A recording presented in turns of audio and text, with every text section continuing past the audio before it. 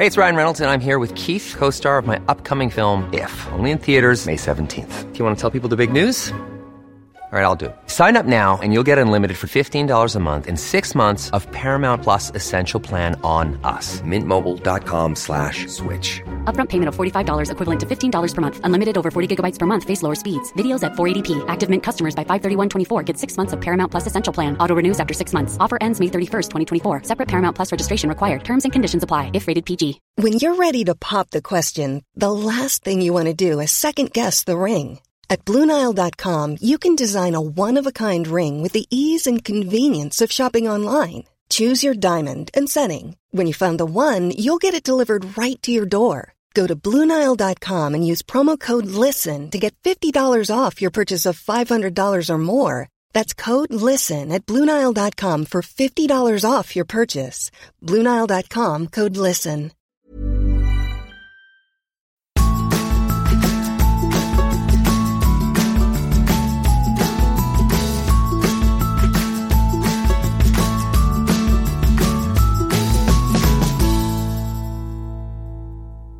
Jeg er på vei for å møte ukens gjest I Ingefær, nemlig Jørgine Mastrand, bedre kjent som Funkygine.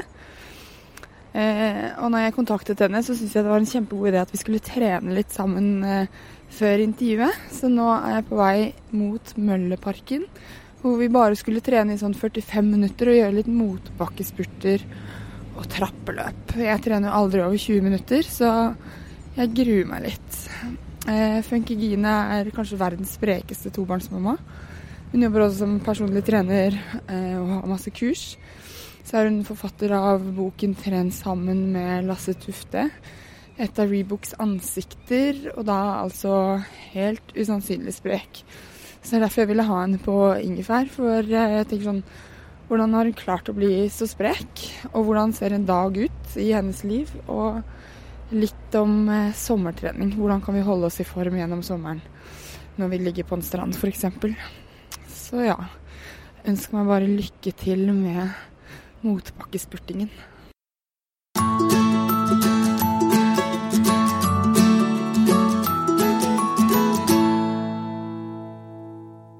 Sånn er treningen ferdig, og jeg sitter på gulvet I stuen hos Jørgine og drikker kaffe.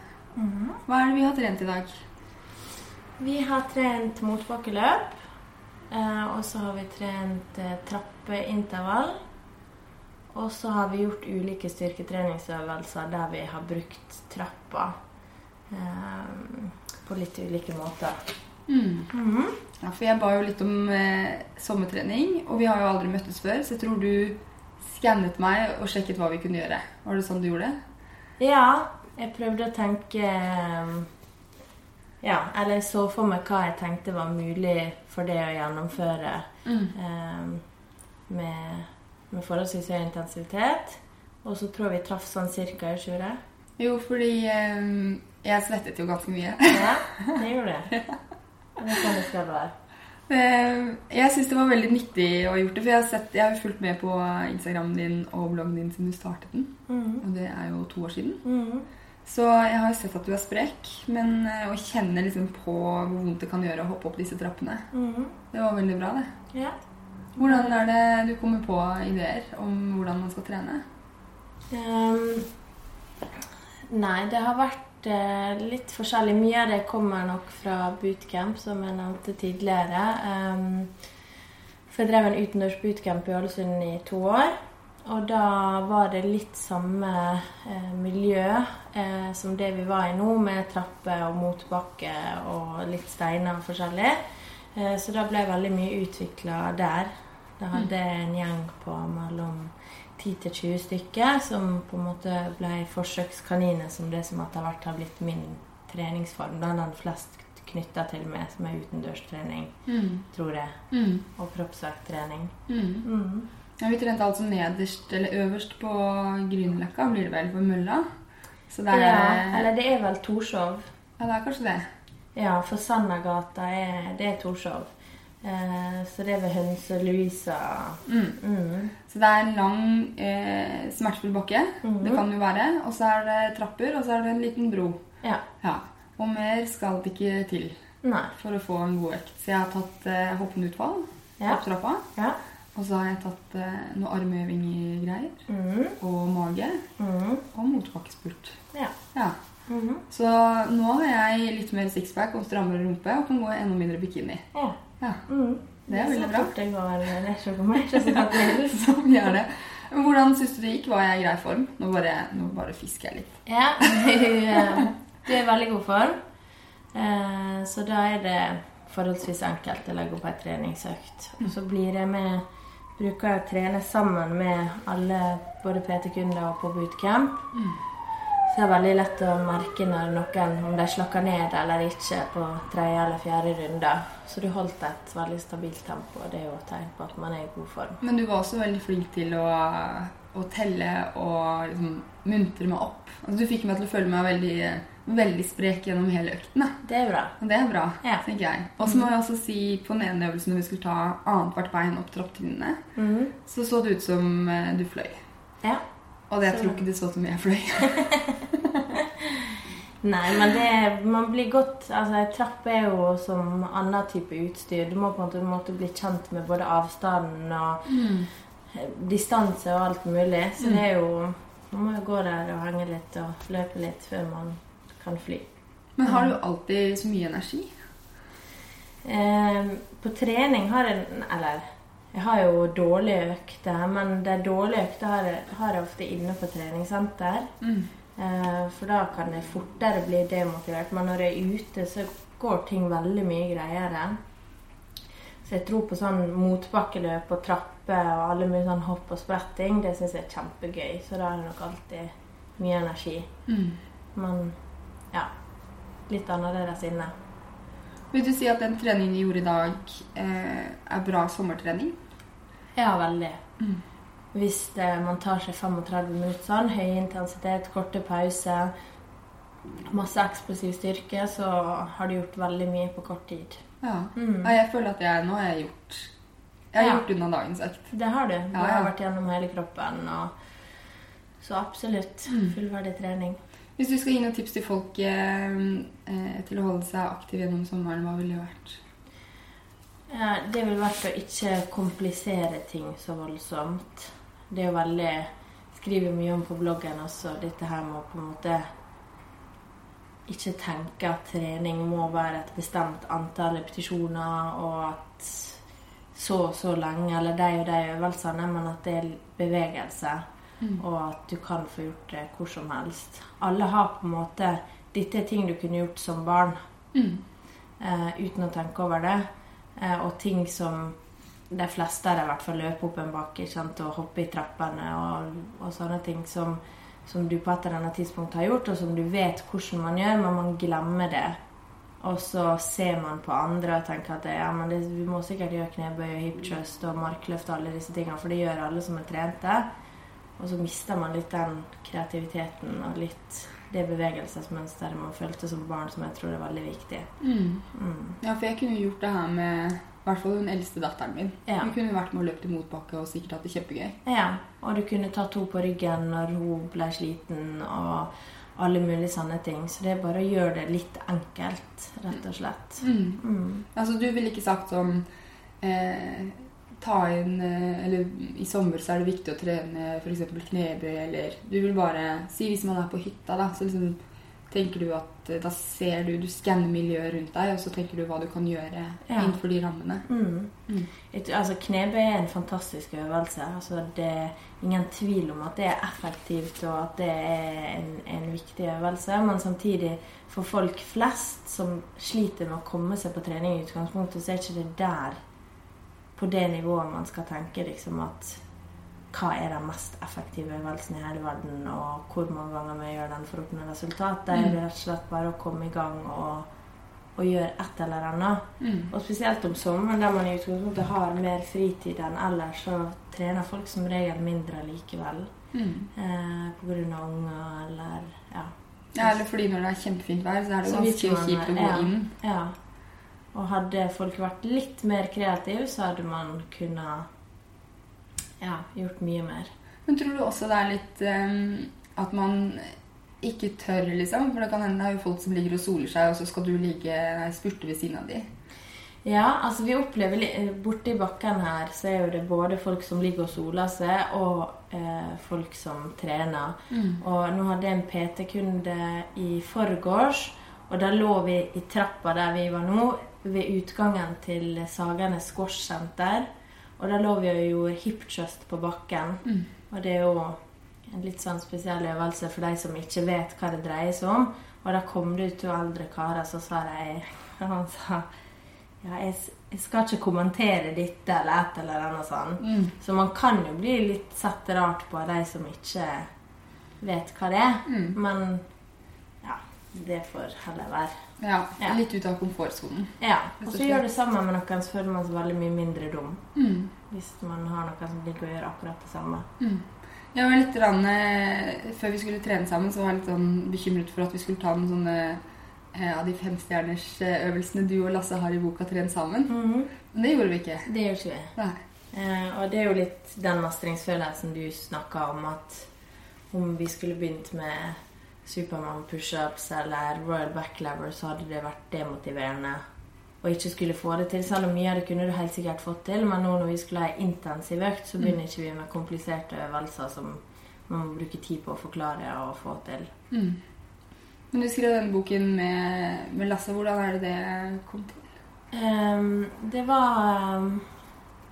Jeg tror vi er veldig like når det gjelder trening. Hverken jeg og Lasse synes at treningssenter er sånn kjempegøy. Det funker det også, og innimellom så gjør man det. Men begge to liker å være ute, begge to liker å leke. Så det var egentlig gjennom leik at jeg og Lasse fant hverandre. Det var sånn, skal vi prøve og at du står på hendene på ryggen min mens jeg står i bro? Altså sånn, det var sånn. Og så var det en kombinasjon av at begge sa ja, og at ingen av oss var redde nok til å ikke prøve ting. At det til slutt ble et bredt repertoire av ulike øvelser. Hvordan kom ideen med bok da? Var det... Jeg tror det var like mye for vår del som for andre sin del, altså dette å samle det. Og når vi begynte å ha flere og flere workshopper sammen, og treningstimer, at det var litt sånn, hva er det vi gjør nå igjen? Og så ha på en måte et samleverk der vi kan gå gjennom og se. Har den vært populær, boken? Ja, det har den. Det blir nok ingen bestselger, foreløpig i hvert fall, men den selger, og vi ser mange som tagger oss i sosiale medier som har kjøpt boka og bruker øvelsene, så det er kjempegøy. Jeg synes den er veldig fin, og jeg har liksom tenkt siden jeg intervjuet Lasse da, på at jeg og Jon, min samboer, skal stå etter at kids har lagt seg og prøve på ting. Men vi har ikke gjort det ennå, men nå er det sommer. Ja, men det er veldig ofte det jeg og Lasse snakker med oss om, at ofte når folk kommer på workshop da, så sier vi, har dere noen gang sett Duo Inchworm for eksempel, som er en slags plankevariant? Og så sier folk, nei, men det har jeg alltid hatt lyst til å prøve. Og så tenker jeg på det, og sånn, hvorfor har ikke du prøvd den? Men det er en sånn gjenganger hos de aller fleste, at du må på en måte ha noen som sier at du skal teste det, og så går folk hjem gjerne etter workshop og sånt, og prøver å legge ut alt mulig, men man må ha en åpning på en annen måte som gjør at du faktisk gjør det. Ja, det er nok sant, altså. Men du skrev også når jeg intervjuet Lasse, så nå får jeg kaffe. Takk. Så leste jeg litt fra at du skrev jo Hvorfor trene sammen, så leste jeg litt om det du har skrevet. Og da nevnte jeg det med at det er en fin måte å få tillit og gi tillit på. Og det synes jeg var så fint. Ja.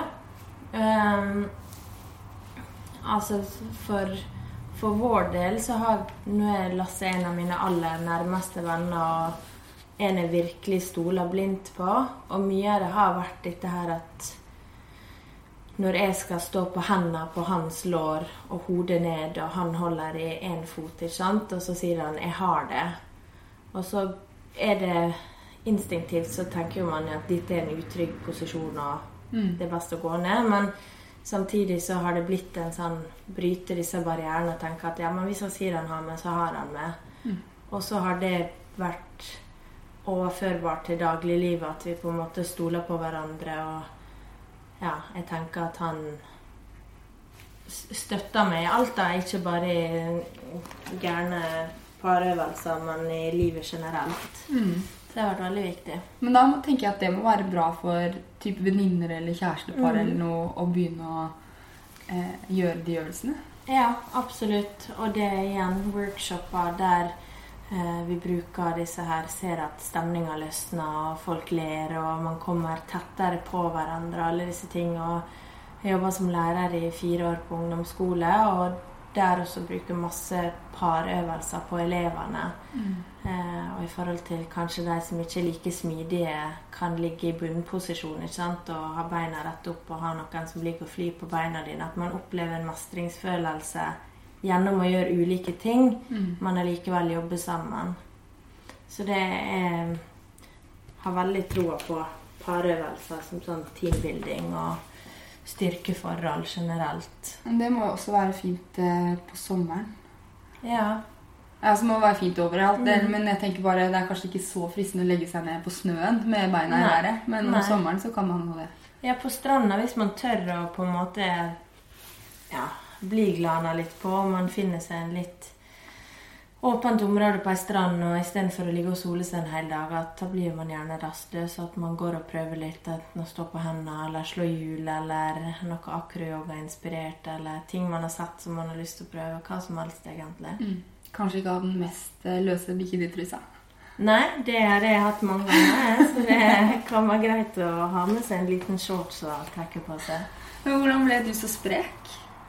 Fordi du er jo veldig, veldig sprek, synes jeg da. Ja, men nå gjorde vi noe som jeg kan veldig godt, og da ser man sprek ut. Ja, jeg tenkte, men bare sånn generelt det bildet jeg har av deg da, fra sosiale medier, du er jo ikke en slappfisk. Nei, jeg er absolutt sprek, men det er mange ting som jeg også på en måte ikke er god på. Jogging for eksempel, det verste jeg vet. Så det er derfor du har meldt deg på ultraløp? Det er derfor jeg har meldt meg på Sanja, for å prøve å bli litt mer glad i det. Nei, jeg tror jeg alltid har vært sprek. Mamma er veldig sprek, og har litt samme mentaliteten som det jeg har nå, litt etter at vi går og finner oss en bakke, og så griller vi litt og løper litt, og så tar vi det litt som det kommer. Så vi har alltid fått vært med på mye, og alltid vært i bevegelse. Og så har jeg mange brødre, og alltid herjer rundt med dem, så jeg har nok alltid vært i god form. Så har du med fra du var liten. Ja. Du skrev jo på bloggen din at det med barn og bevegelse, at de lærer av oss voksne. Så du har på en måte fått det fra mammaen din, og så lærer du bevegelse videre da til barna dine. Ja, altså mer å lære deg bevegelse, for bevegelse kan jo de bedre enn meg sånn sett. Men det er like mye dette at jeg vil at de skal se at bevegelse er en naturlig del av hverdagen, for det er ikke det lenger.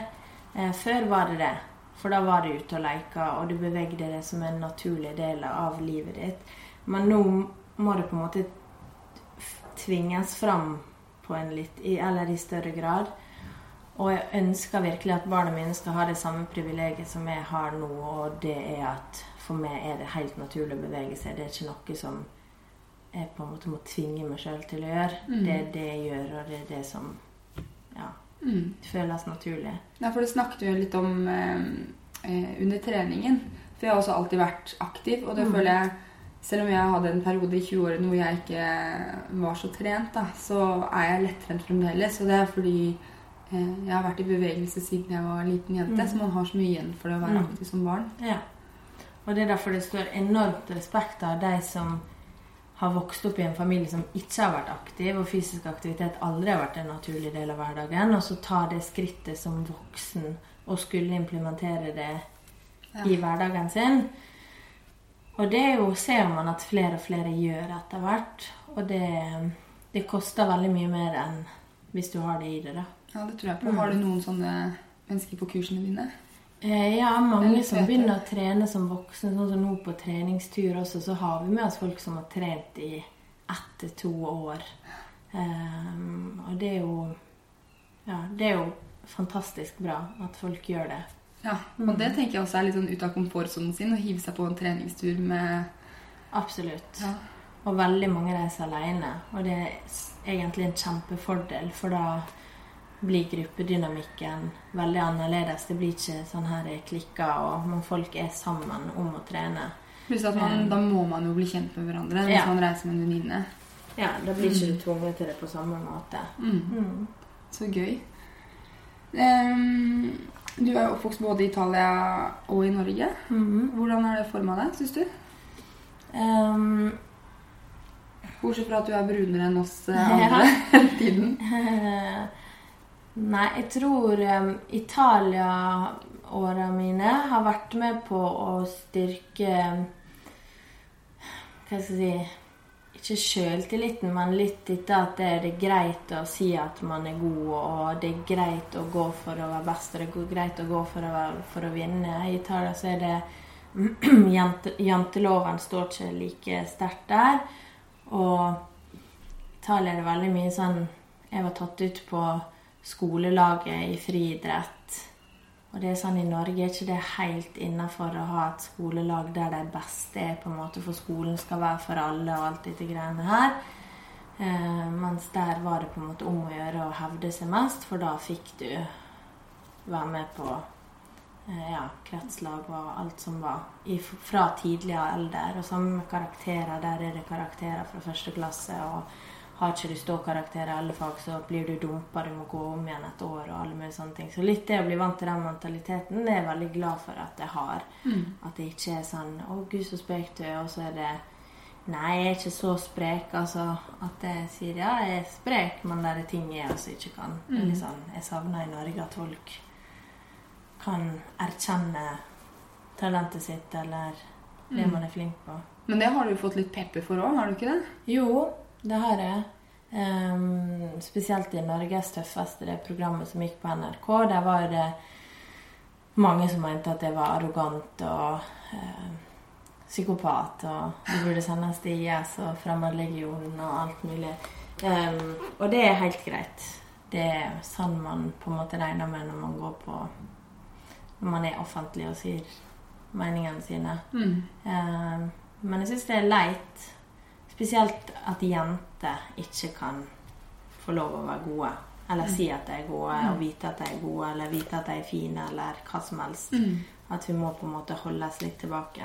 Ja, at man, for jeg oppfatter det som du liksom står støtt i at du er god. Ja, jeg synes at jeg er god, og jeg vet akkurat hva jeg er flink på, og hva jeg ikke er flink på. Jeg har på en måte ikke hatt problem med å si det. Og det mener jeg gjør ting veldig mye enklere. At man vet de tingene i stedet for å skulle stå og brånekte på at det er eksplosiv, liksom, for det er jo jeg. Så den selvtilliten, det gjør jo at jeg får til, tar sjanser og får til ting som jeg ikke ville fått til om jeg skulle vært engstelig for hva folk tenkte om at jeg gjorde de tingene. Og så virker det som du kommer fra en ganske fin familie også, som sikkert gir en sånn god grunnpilar. Ja, familien. Jeg skrev et innlegg i går på bloggen om søskene mine. Ja, det var så fint. Så det er det viktigste av alt for meg, og det gjør også veldig mange sånne ting, sånn som dette å bry seg om andre, eller være redd for å bli ledd av når man ligger på bakken og kjører hip thrust liksom midt i en trapp, at det for meg er liksom det viktigste av alt. Familien og måten er på en måte, og hvordan de oppfatter meg, ikke så mye hvordan andre kanskje tenker om meg eller synes om meg. Så det er, og så er det en mamma som alltid har på en måte synes at så lenge vi har gjort vårt beste, så har det vært greit, liksom. En 2 i matte så lenge jeg prøvde, det er helt innenfor.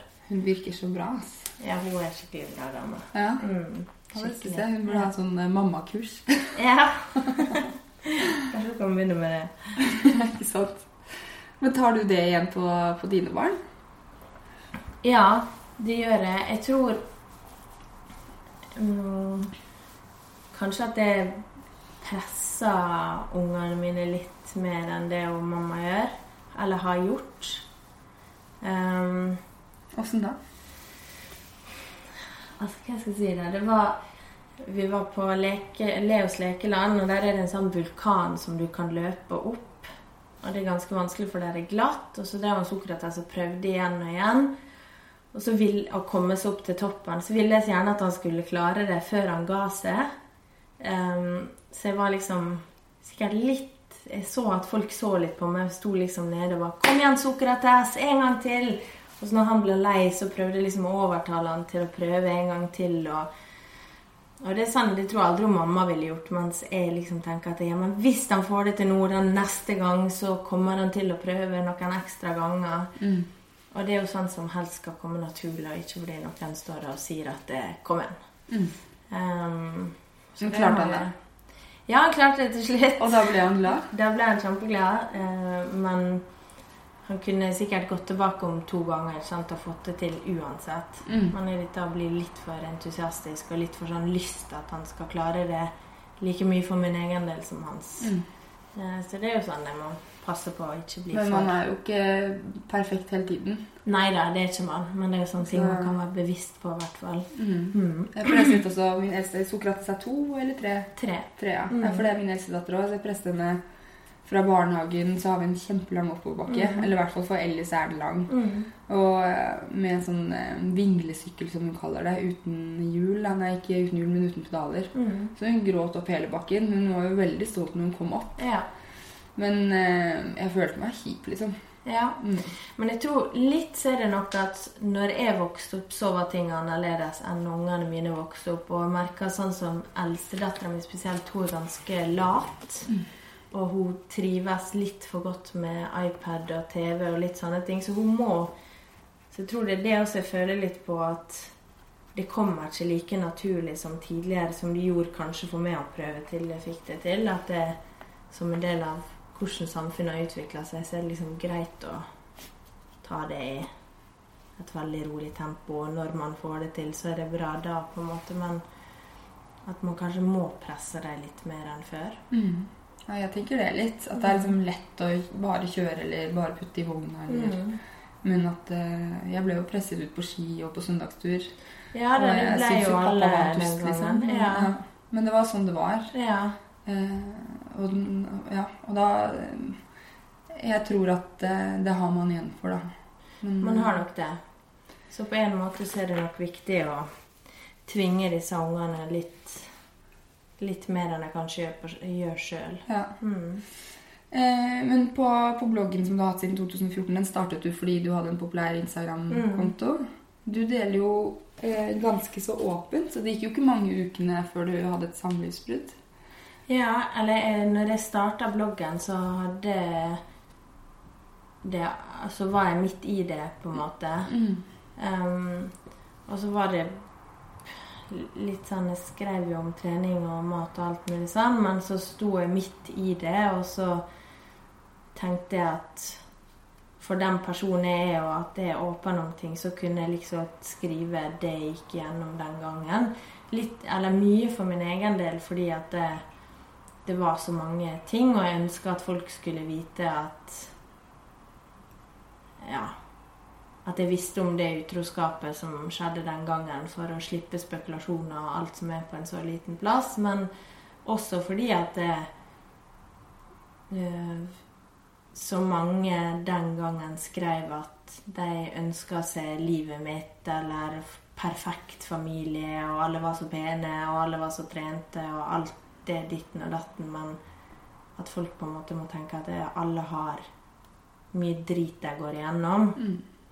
Og selv om jeg kanskje har sixpack, liksom, så jeg gjør ikke det. Jeg har ikke noe fritak fra alt mulig annet drit som oppstår underveis I livet. Så det var mange faktorer som gjorde at jeg begynte den bloggreisen med å være veldig åpen, og så har det bare føltes naturlig å fortsette med det. Hvordan det? For når vi møttes da, har jo du visste knapt hvem jeg var, mens jeg visste jo masse om deg. Hvordan synes du det når du møter folk til og vet så mye om deg? Jeg tenker ikke mye over det. Altså, det var veldig lite for meg som hemmelig.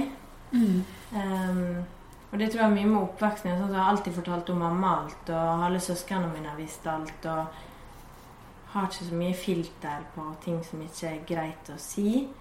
Så derfor så kunne jeg mest sannsynlig fortalt det alt det du vet fra før av første gang vi møttes, om du hadde spurt uansett. Så det føles liksom ikke som, Gud, ja, dette er for intimt for noen som ikke kjenner meg, for det, ja, det bare føles ikke sånn i utgangspunktet. Ja, for det føler ikke ut som du utleverer deg selv, liksom, men bare... Jo, jeg utleverer meg selv i aller høyeste grad, men det er bare sånn jeg tror det.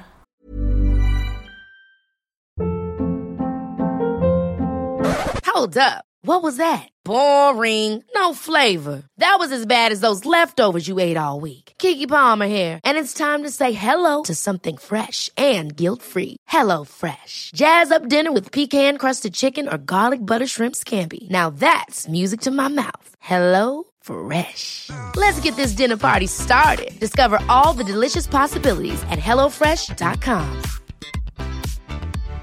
Hey, Dave. Yeah, Randy. Since we founded Bombas, we've always said our socks, underwear, and T-shirts are super soft. Any new ideas? Maybe sublimely soft. Or disgustingly cozy. Wait, what? I got it. Bombas. Absurdly comfortable essentials for yourself And for those facing homelessness. because one purchased equals one donated. Wow, did we just write an ad?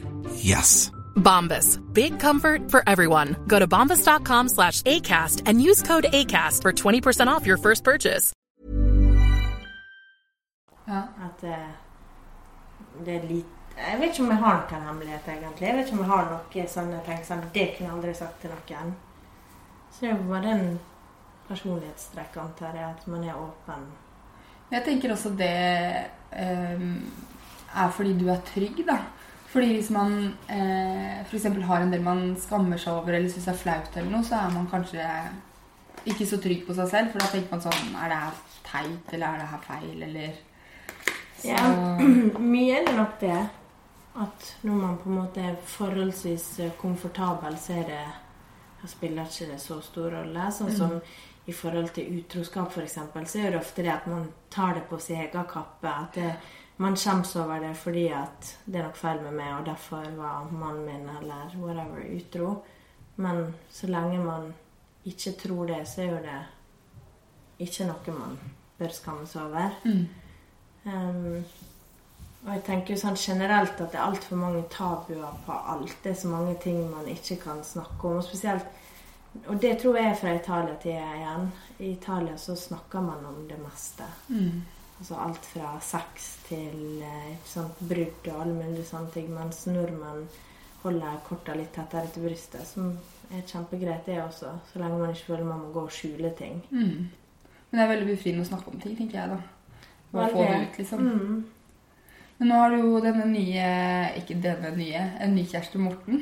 Og så jeg må si sånn, man blir nesten litt forelsket i Morten gjennom bloggen din. Ja. Ja. Han er jo veldig kjekk, for du virker så sykt happy. Han er... Ja, jeg har vært utrolig heldig. Han har på en måte... Han kom inn på et tidspunkt i livet der jeg tenkte at jeg skal aldri få meg en kjæreste igjen. Jeg skal aldri slippe noen inn på meg igjen utenom nærmeste familie og venner. Og så kom han og snudde helt opp ned på alt jeg egentlig hadde planer om å gjøre. Og i tillegg til å elske meg og på en måte være der for meg, så har han vært helt fantastisk med ungene. Ja, for han skrev at det beste med Jørgine er at hun har 3. Ja. Da tror jeg alle som leste bloggen var og det er virkelig sant, og han er akkurat det du ser. Og det også synes jeg er utrolig charmerende med Morten. Denne ærligheten, og helt blotta for ego, og bare 100% seg selv, og det jeg synes ingenting er så tiltrekkende som folk som tør det, og ikke skulle på en måte utgi seg for å være noe annet enn det man er. Ja, for du er jo ikke mye, men et litt sånn ideal som man kan ha som kvinne er kanskje å være litt sånn at man ikke skal ta så mye plass. Jeg hadde en annen tidligere podcast hvor veldig mange kvinner, vi skammer oss over kroppen, og så skammer vi oss over å ta for mye plass i verden. Og når du ikke gjør det i det hele tatt, så bryter du på en måte med litt sånn feminine normer. Så det må jo, det er kanskje ikke alle menn som hadde tørt å være sammen med deg, fordi du er sterk, da. Ja. Det er ikke sånn kjempelett å være sammen med meg, tror jeg. Det er fryktelig sånn, jeg vil ha ting på min måte, og sjefete er også, og alt mulig, så han støter nok på veldig mange utfordringer med å være med meg, men jeg får liksom lov samtidig å være meg selv, og det har vært utrolig viktig for det forholdet vi har fått, at jeg på en måte ikke har blitt prøvd å dempes ned, men at jeg får lov å holde på sånn jeg gjør. Fin fyr, altså. Veldig. Hvordan klarer du deg selv, hvordan klarer du å presse deg så hardt fysisk? Altså jeg tenker du har en vinnerskalle, men hva er det som driver deg? Det er først og fremst progresjon, og sånn som nå, det har jeg også skrevet en del om på bloggen. Jeg har hatt et år egentlig der ting har, eller ikke ting, kroppen har jobbet litt imot meg. Jeg har hatt en hormonspiral som førte til en del sånn ubalanse i kroppen, og vært skadet og lagt på meg en del. Og det har gjort at progresjonen har vært dårligere, og motivasjonen har gått ned som en følge av det. Så nå når ting begynner å på en måte ta seg opp igjen, og jeg begynner å kjenne igjen kroppen min litt igjen, så øker motivasjonen. Men det er veldig vanskelig å skulle jobbe hardt når du ser at du ikke får det resultatet du vil. Og det har ikke jeg vært vant med i det hele tatt. Kanskje nyttig da? Det har vært veldig nyttig i forhold til å forstå andre mennesker sånn. Altså jeg har tenkt alt for mye at jeg jobber hardt nok, så går det. Men det gjør ikke det alltid, for det er så mange andre faktorer som kan spille inn negativt på kroppen, og det har det virkelig gjort i det siste for min del. Men hva tenker du da? Altså, du har dratt deg selv på trening, selv om kroppen ikke har vært din på en måte. Hvordan har du gjort det? Nei, det har bare vært for å komme tilbake til meg selv. Man har hatt uke uten trening, og gått på trening, begynt å trene, og så gått hjem. Så jeg har merket selv hvor avhengig av progresjon. Altså jeg trodde ikke at det var en så viktig faktor for meg som det viser seg at det har vært. Men man gjør jo det bare likevel. Og mye av det har vært fordi at bevegelse har vært en så viktig del av livet at jeg har gjort det uansett, om det har vært lystbetont, fordi at jeg vet hva det gjør med hodet mitt, like mye som kroppen. Men hva er det som får deg til å melde deg på et ultraløp når du måtte bryte sist gang du løp? Jeg aner ikke. Nei? Og det var sånn, nå skal jeg skrive en artikkel, X-Raid, om hvorfor vi løper, og jeg vet ikke hva jeg skal si, for jeg vet virkelig ikke, fordi det er helt grusomt. Altså, det fortoner seg som en sånn mareritt for min del, altså. Det er det. Det er... Hvor langt er det? Det er 124 kilometer. Så 12,4 mil? Ja. Og så er det 5000 høydemeter, så du går på en måte opp og ned, opp og ned, opp og ned. Så du går fra 0 til 1000 5 ganger. Så jeg vet ikke. Så da kan jeg se på meg at det er en liten sånn ond person inne i hodet ditt som bare... Jeg melder meg på, ja. Og så etter at jeg har gjort det, så bare faen. Det var Lasse som begynte å se på det, og så sa jeg til han, jeg blir med hvis du vil bli med, men du må mest sannsynlig vente, og det må du, altså vente på meg. For han er jo i bedre løpeform enn meg, samtidig som det trenger ikke å ha så mye å si hva løpeform du er, for hverken er Lasse god nok form til å løpe hele veien. Så jeg vet ikke hvorfor jeg meldte meg på, men ja, jeg tror at jeg visste på en måte at på et eller annet tidspunkt så måtte jeg prøve igjen, i og med at jeg feilet sist gang. Men det skal mye til at jeg klarer å fullføre nå. Når er det? Neste helg. Og det er neste helg? Ja. Så vi reiser på torsdag til Senja. Ja. Så det blir sykt spennende. Det som er fordelen er at Lasse kjenner meg veldig godt, og vet akkurat hvordan det er, for det er ikke alle som kunne gått med meg. For jeg er ikke noe flink til å beherske meg For når det gikk Birken sammen, så ble du litt sint? Ja, eller da kjeder vi oss begge to, for ingen av oss hadde teknikk til å gå fort nok, og så ble det bare så langt. Så ble det liksom 6 timer på ski, og begge to kjeder seg. Men altså, jeg har jo veldig god selvbeherskelse. Det har jeg ikke. Så... Det er kanskje bra det en av hver. Ja, jeg kan fortsette med det og grine liksom, fordi jeg lei og syte litt og ignorere den med, og så venter han til det går over, og så fortsetter vi når jeg ferdig. Hvor mange andre det som skal på dette ultraløpet? Det vet jeg faktisk ikke. Men det jo, altså det året jeg løp, så ga jeg meg etter 27 timer. Da var jeg 19 kilometer fra mål. 27 timer, ja. Han som vant, han løp på 13,5 timer. Så folk driver jo med dette. De trener jo hele året for å være med på dette. Så det var tåpelig. Jeg blir jo bare skadet. Det vet jeg jo allerede. Jeg får sikkert betennelse i slimposene i både knær og hofte. Og, Hvordan det du forbereder deg da? Må du bare sørge for å spise nok, eller det sove nok, eller bare møter du opp? Jeg bare møter opp. Jeg har ingen forutsetninger for å forberede meg godt nok til dette løpet, med mindre jeg hadde begynt etter jeg brøt for 2 år siden. Ja, ikke sant? Så det meste jeg har løpt nå 8 kilometer. Så jeg må bare se. Du må bare gange det med et par ganger, så får du til til å løpe. Ja. Nei, vi får se hvordan det går. Men det vel, altså du har jo en... for man jo ulike i toppen. Altså noen trigger så mye av å vinne at... og der vel du, at du kan ha det rimelig vondt i kroppen din fordi du skal vinne. Ja. Eller altså gjennomføre. der blir jo det på en måte å vinne ikke... Altså det så urealistisk som du får det. Men det jo det å gjennomføre for min egen del, så jeg ikke har det som han henger over med at... Du må gjøre det en 3. gang. Husker du da du brøt 2 ganger på et ultraløp? Så, men det som kommer til å være begrensninger selvfølgelig knærne mine, for jeg har ikke den mengdetreningen til å tåle det. Men ja, jeg får prøve. Men sov man underveis, eller? Nei. Så jeg bare håper at vi når i mål til flyet går 4:00 den 3. Så, ja, jeg regner med vi bedt om å bryte hvis vi bruker mer enn så mange timer. Så skal vi til at vi går i 48 timer.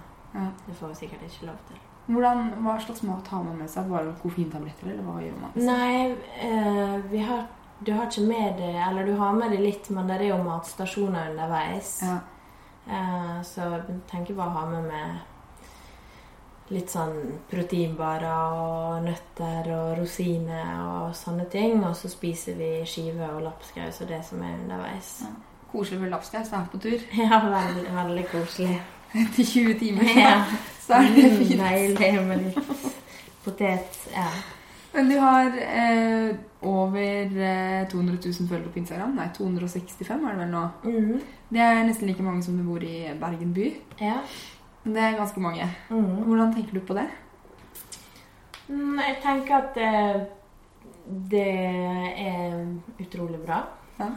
Både for min del som en følgere får lov å jobbe med trening, men også i forhold til å kunne være et positivt, jeg liker ikke å si forbilde, men at jeg kan spre et budskap som handler om fysisk aktivitet, som blir viktigere og viktigere i dag. Men du jo altså du har jo mange som ser på det. Det bilder du tenker at du ikke skal legge ut fordi du tenker at det kan påvirke negativt for folk, eller hvordan tenker du på bilder du legger ut? Jeg tenker at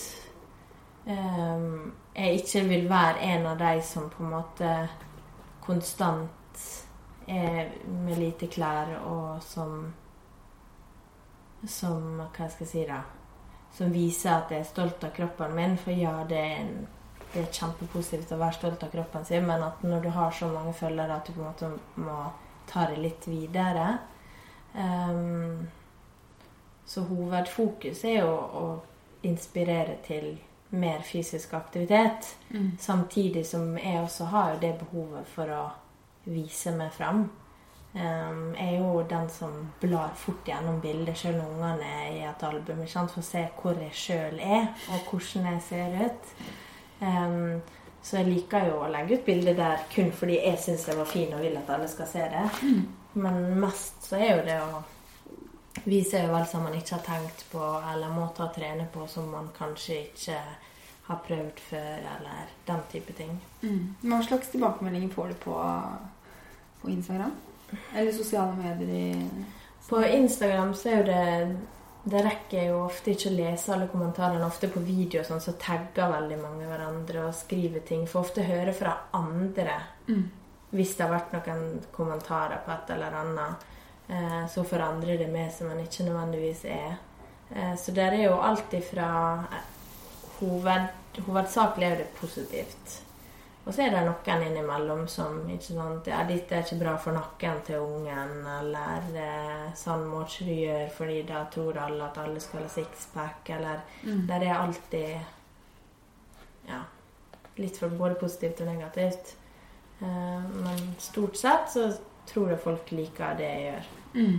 Jeg tenker at profilen din altså at man ser jo at du trent og pen, men at du viser jo at du synes det greit kjipt å se på fotball-EM, for eksempel. Eller, altså du legger jo ikke ut bare glans. Og så tenker jeg at, i hvert fall sånn jeg oppfatter det, at det den der mestringsfølelsen med å ha en fysisk god kropp, da, som viktigere for deg enn at liksom, kroppen ser digg ut.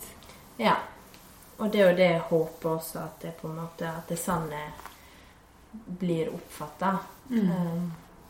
Så det bra. Men det har vært en ganske morsom reise da, for du la jo ut en videoen med Sokrates for å vise foreldrene eller familie hvordan du trente med en liten klegg av en unge. Og så nå blir du flydd inn til Reebok sitt hovedkvarter i USA for å henge med andre trente folk. Ja, det helt sykt at det har tatt den at det der jeg nå. For det var jo, som du sier, helt tilfeldig at det skjedde. Jeg har jo alltid villet jobbe med fysisk aktivitet, og gjorde jo det når dette her startet også, men det var jo ingen som flydde med noen som helst plass for 2 år siden. Altså, så det jo helt sykt, egentlig, at det går an. Og man ser jo mange som får det til gjennom sosiale medier, at det sånn man kommer seg litt opp og frem. Så, men det jo kjempesårbart også. Plutselig så ikke jeg populær lenger, og det jeg driver på med hverken innovativt eller i vind, ikke sant? Så man må jo bare holde på så lenge man kan, og så tenke at man må ha flere bein å stå på til den dagen. Populariteten ikke det som driver det fremover. Hvilke bein det du tenker da? Vi holder på med mye med Lasse-prosjekt ved siden av. Nå det på en måte jeg som produktet, så det antall timer jeg jobber som det som inntjeningen min. Så vi prøver jo å utvikle noe som uavhengig av meg, som kan være såpass bra at folk kjøper det uansett om de liker meg eller ikke. Så det det vi jobber med nå. Så det jo relatert til trening, men Men det må være gøy da, å fly, for du var i New York også tidligere i år. Jeg har vært i New York, og så var jeg i Palm Springs på en sånn fitness summit, og så var jeg i Boston for å lansere den nye Nano-skoen. Så det skjer masse, og kjempemye av det skjer jo gjennom Reebok hovedsakelig, men også andre samarbeidspartnere. For det en av Reeboks ansikter på en måte. Så det har vært heldig med. Ja, det skjønner jeg. Og det ser man jo i Tren Sammen-boken også, så jo de synlige der, kan man si. Ja, det en veldig eksklusiv avtale, så det ingen andre merker i det hele tatt. Hvor mye treningstøy har du? Har du egen treningsgarderobe? Det må du ha. Mest treningsklær. Jeg har nesten bare treningsklær. Det det jeg går i. Hvis jeg skal på et møte, så har jeg på en måte litt penere treningstøy som ikke hull i, og som ikke skitten, så å si. Så det liksom, det det går i tights. Du kommer unna med det da, for det jo litt ferskt nå. Ja, og så det på en måte det jeg driver med, og alle antar at jeg alltid kommer fra trening. Så derfor så kan jeg alltid gå i det. Men når vi trente sammen I sted, så var jo du med, og jeg tok jo det her som dagens økt, mens du skal trene etterpå, du. Ja, nå skal jeg på jiu-jitsu, det klokka 1, og så skal jeg springe ned til klatreverket for å klatre med tanta mi.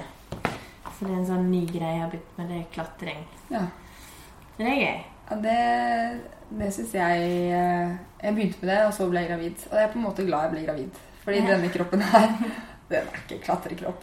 Nei, det tar en stund, sånn som med en gang jeg begynte, så var det 10 minutter, sånn, så hadde jeg sånn pump I underarmen, at jeg klarte ikke å bøye håndleddet, men det går veldig fort. Og så det denne mestringsfølelsen, og så det denne trangen jeg har til å få til ting som gjør at jeg kan prøve samme løypa 40 ganger, ikke sant? Selv om kroppen skriker nei. Altså til slutt så bare går det. Men da tenker du jeg får det til, bare jeg prøver en gang til? Du må jo drive med positivt selvsnakk eller et eller annet oppi hodet ditt. Jeg tror bare det gått en sånn automatikk I det, at du bare fortsetter og fortsetter og fortsetter. For veldig mange som PT og andre, så det liksom sånn ja, men nå kroppen sliten, nå må du gi det på en måte. Men jeg har ikke helt den innstillingen til ting. Altså ja, kroppen sliten, men jeg vet hvor mye hodet har å si. At jeg bare presser det sikkert litt for langt ofte, men det går jo til slutt. Så jeg har ikke tenkt å slutte med det første I hvert fall. Ja. Hvor mye må du spise for å holde deg I gang? Mye. Ja. Skikkelig mye. Spesielt sånn som nå, som når kroppen begynner å bli bra igjen, og jeg kan øke treningsmengden såpass at jeg kan ha flere økter om dagen, da trykker jeg inn på alt jeg finner egentlig. Ja, man må jo det. Hvis ikke så blir man jo bare sliten og bygger ikke muskler. Ja. Dere hadde et innlegg på at dere bruker rundt 10 000 I hvert fall I måneden på mat. Jeg synes ikke det var så mye, men det kanskje det. Jeg vet ikke, altså utifra de tallene som på en måte anbefalt for den familiesammensetningen vi så jo ikke det, så det 4 000 over. Samtidig som Morten spiser jo mye på trening, så vi har jo det I tillegg da. Så jeg tror nok det en del. Men det grønnsaker jo så dyrt. Og frukt dyrt, og ungene spiser gjerne 3 kiwier etter middag, liksom, fordi de har lyst på det. Så kanskje se hvor vi skulle ha kuttet ned. Kanskje yoghurtnøtter. I går kjøpte vi yoghurtnøtter til 300 kroner, liksom. Klart det... Har du spist opp alle? Ja, det så det var 4 stykker igjen der. Så det sånne ting man kanskje kunne unngått, men da føler ikke det helt det verdt det. Nei. Det høres, det går inn I hva bruker vi mye penger på. Jeg kjøper sykt dyr sjokolade I helsekosten. Typ sånn 50 kroner for 3 biter, liksom. Ja. Men jeg drar det på mitt eget kort, da, sånn at Jon ikke ser røtter 50 kroner. Ja. Men det slett. Men hvordan ser en vanlig dag ut? Altså, ja, for deg? Det lager jeg faktisk et innlegg på nå. Jeg filmer hele dagen I går. Eller innblikk fra dagen, for det veldig mange som lurer på hva jeg holder på med. Og 50% av jobben min å svare på mail. Så du sitter litt stille? Ja. Så I går så var jeg først og klatret, og så var jeg på jiu-jitsu. Så jeg var hjemme her til 12, og da satt jeg og jobbet til 4. Og da det å svare på mail, og I forhold til workshoper som kommer, og regnskap som jeg bruker veldig mye tid på, for jeg dårlig på det. Og så blogger jeg et innlegg, og så henter jeg unger og lager mat, og var med deg, og så kom Morten hjem, og da hadde jeg PT-time fra 7:30 til 9. Og så kom jeg hjem og spiste yoghurtnøtt, og så på Orange is the New Black. Ja. Så det en forholdsvis rolig dag. Nå disse månedene her på en måte ikke så mye møte, og må ikke farte så mye frem og tilbake. For da det ofte jeg trener på kvelden etter ungene har lagt seg. Vi har faste spalter. Hva spiste du til frokost I dag? Jeg har ikke spist frokost. Har du ikke det? Har du trent på tom mage? Eller du har ikke trent, du har bare begge deg? Nei, jeg har ikke spist ennå. Så... det vanlig, eller? Ja. For du ikke så sulten om morgenen, eller er det bare... Nei. Så jeg liker ikke å spise om morgenen. Så i går også spiste jeg ikke før jeg kom hjem fra treningen klokka 12. Ja. Så det er jo mange som mener at man bør spise frokost, men jeg tenker at man spiser når man er sulten, og spesielt det som ikke har noe problem å få med nok næring i løpet av en dag, så hvordan jeg distribuerer måltider spiller ikke så stor rolle, så lenge jeg spiser så mye som jeg bør. Når er det du skal spise nå da? På vei opp til trening. Ja, for nå er klokken nesten 11. Når er det, hva kommer du til å spise da? Da kommer jeg sikkert til å vi har ikke så mye kjøleskapet, så ta 4 kanel-knekkebrød med brunost, og så ta med meg en kesam og putte opp litt bær som jeg spiser opp på veien, og så får jeg spise ordentlig når jeg kommer tilbake etterpå. Ja. For da blir ikke det sånn mye mat, egentlig, før etter trening. Ja. Kanelknekkebrød er et ord jeg hadde glemt. Det var jeg skikkelig glad i før. Det er så runde, det er jo ikke noe sunn i det hele tatt. Ja, men det er godt da. Ja, det er kjempegodt. Kjempegodt. Så da blir det det. Ja, hva er ditt beste helsetips?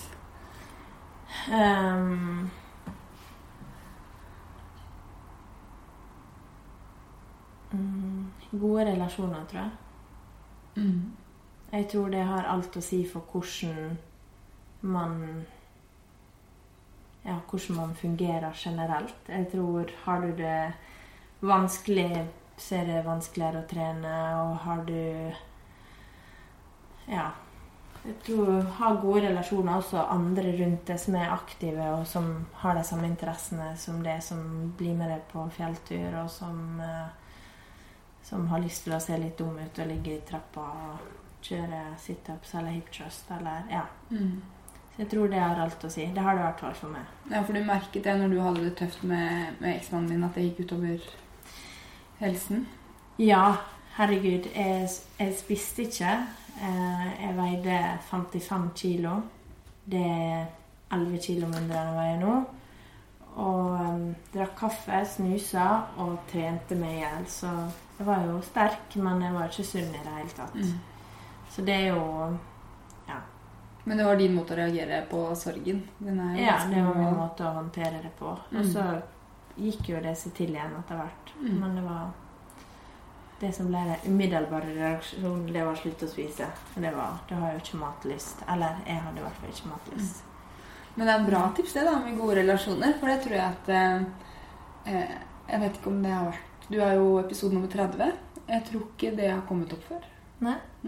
Men det er kjempeviktig, for hvis man ikke har det, så tror jeg at man... altså da er man jo ikke trygg på en måte. Nei. Det sier jo det er en dokumentar som jeg anbefaler absolutt alle å se. Den heter Happy. Nå ligger den på iTunes, vet jeg. Jeg lurer på om det er den amerikanske iTunesen. Men det er i hvert fall en dokumentar om hva som gjør det lykkelig. Og det er jo veldig mange som tenker, spesielt i USA, der den er spilt inn, at det er suksess og penger og alle disse tingene, status. Og så viser jo det seg at det er de nære relasjonene som har på en måte alt å si. Og så i forhold til levealder, så er det de som lever lengst. Det er de som har minst 6 nære og trygge relasjoner. Så det viser jo seg, og kommer sikkert til å bli mye mer om det etter hvert, at det har alt å si. Jeg tror kanskje det kan være siste ordet. Ja. Og så for å få gode relasjoner, så må man trene litt sammen. Ja. Bra. Takk for at du var med på Ingefær. Takk for at jeg fikk være med.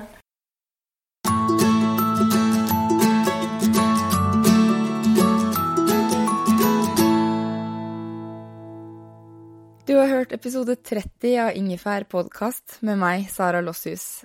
Personlig har jeg alltid likt Jørgine gjennom det jeg har lest i sosiale medier, men etter å ha intervjuet henne digger jeg denne spreke og jordnære dama enda mer.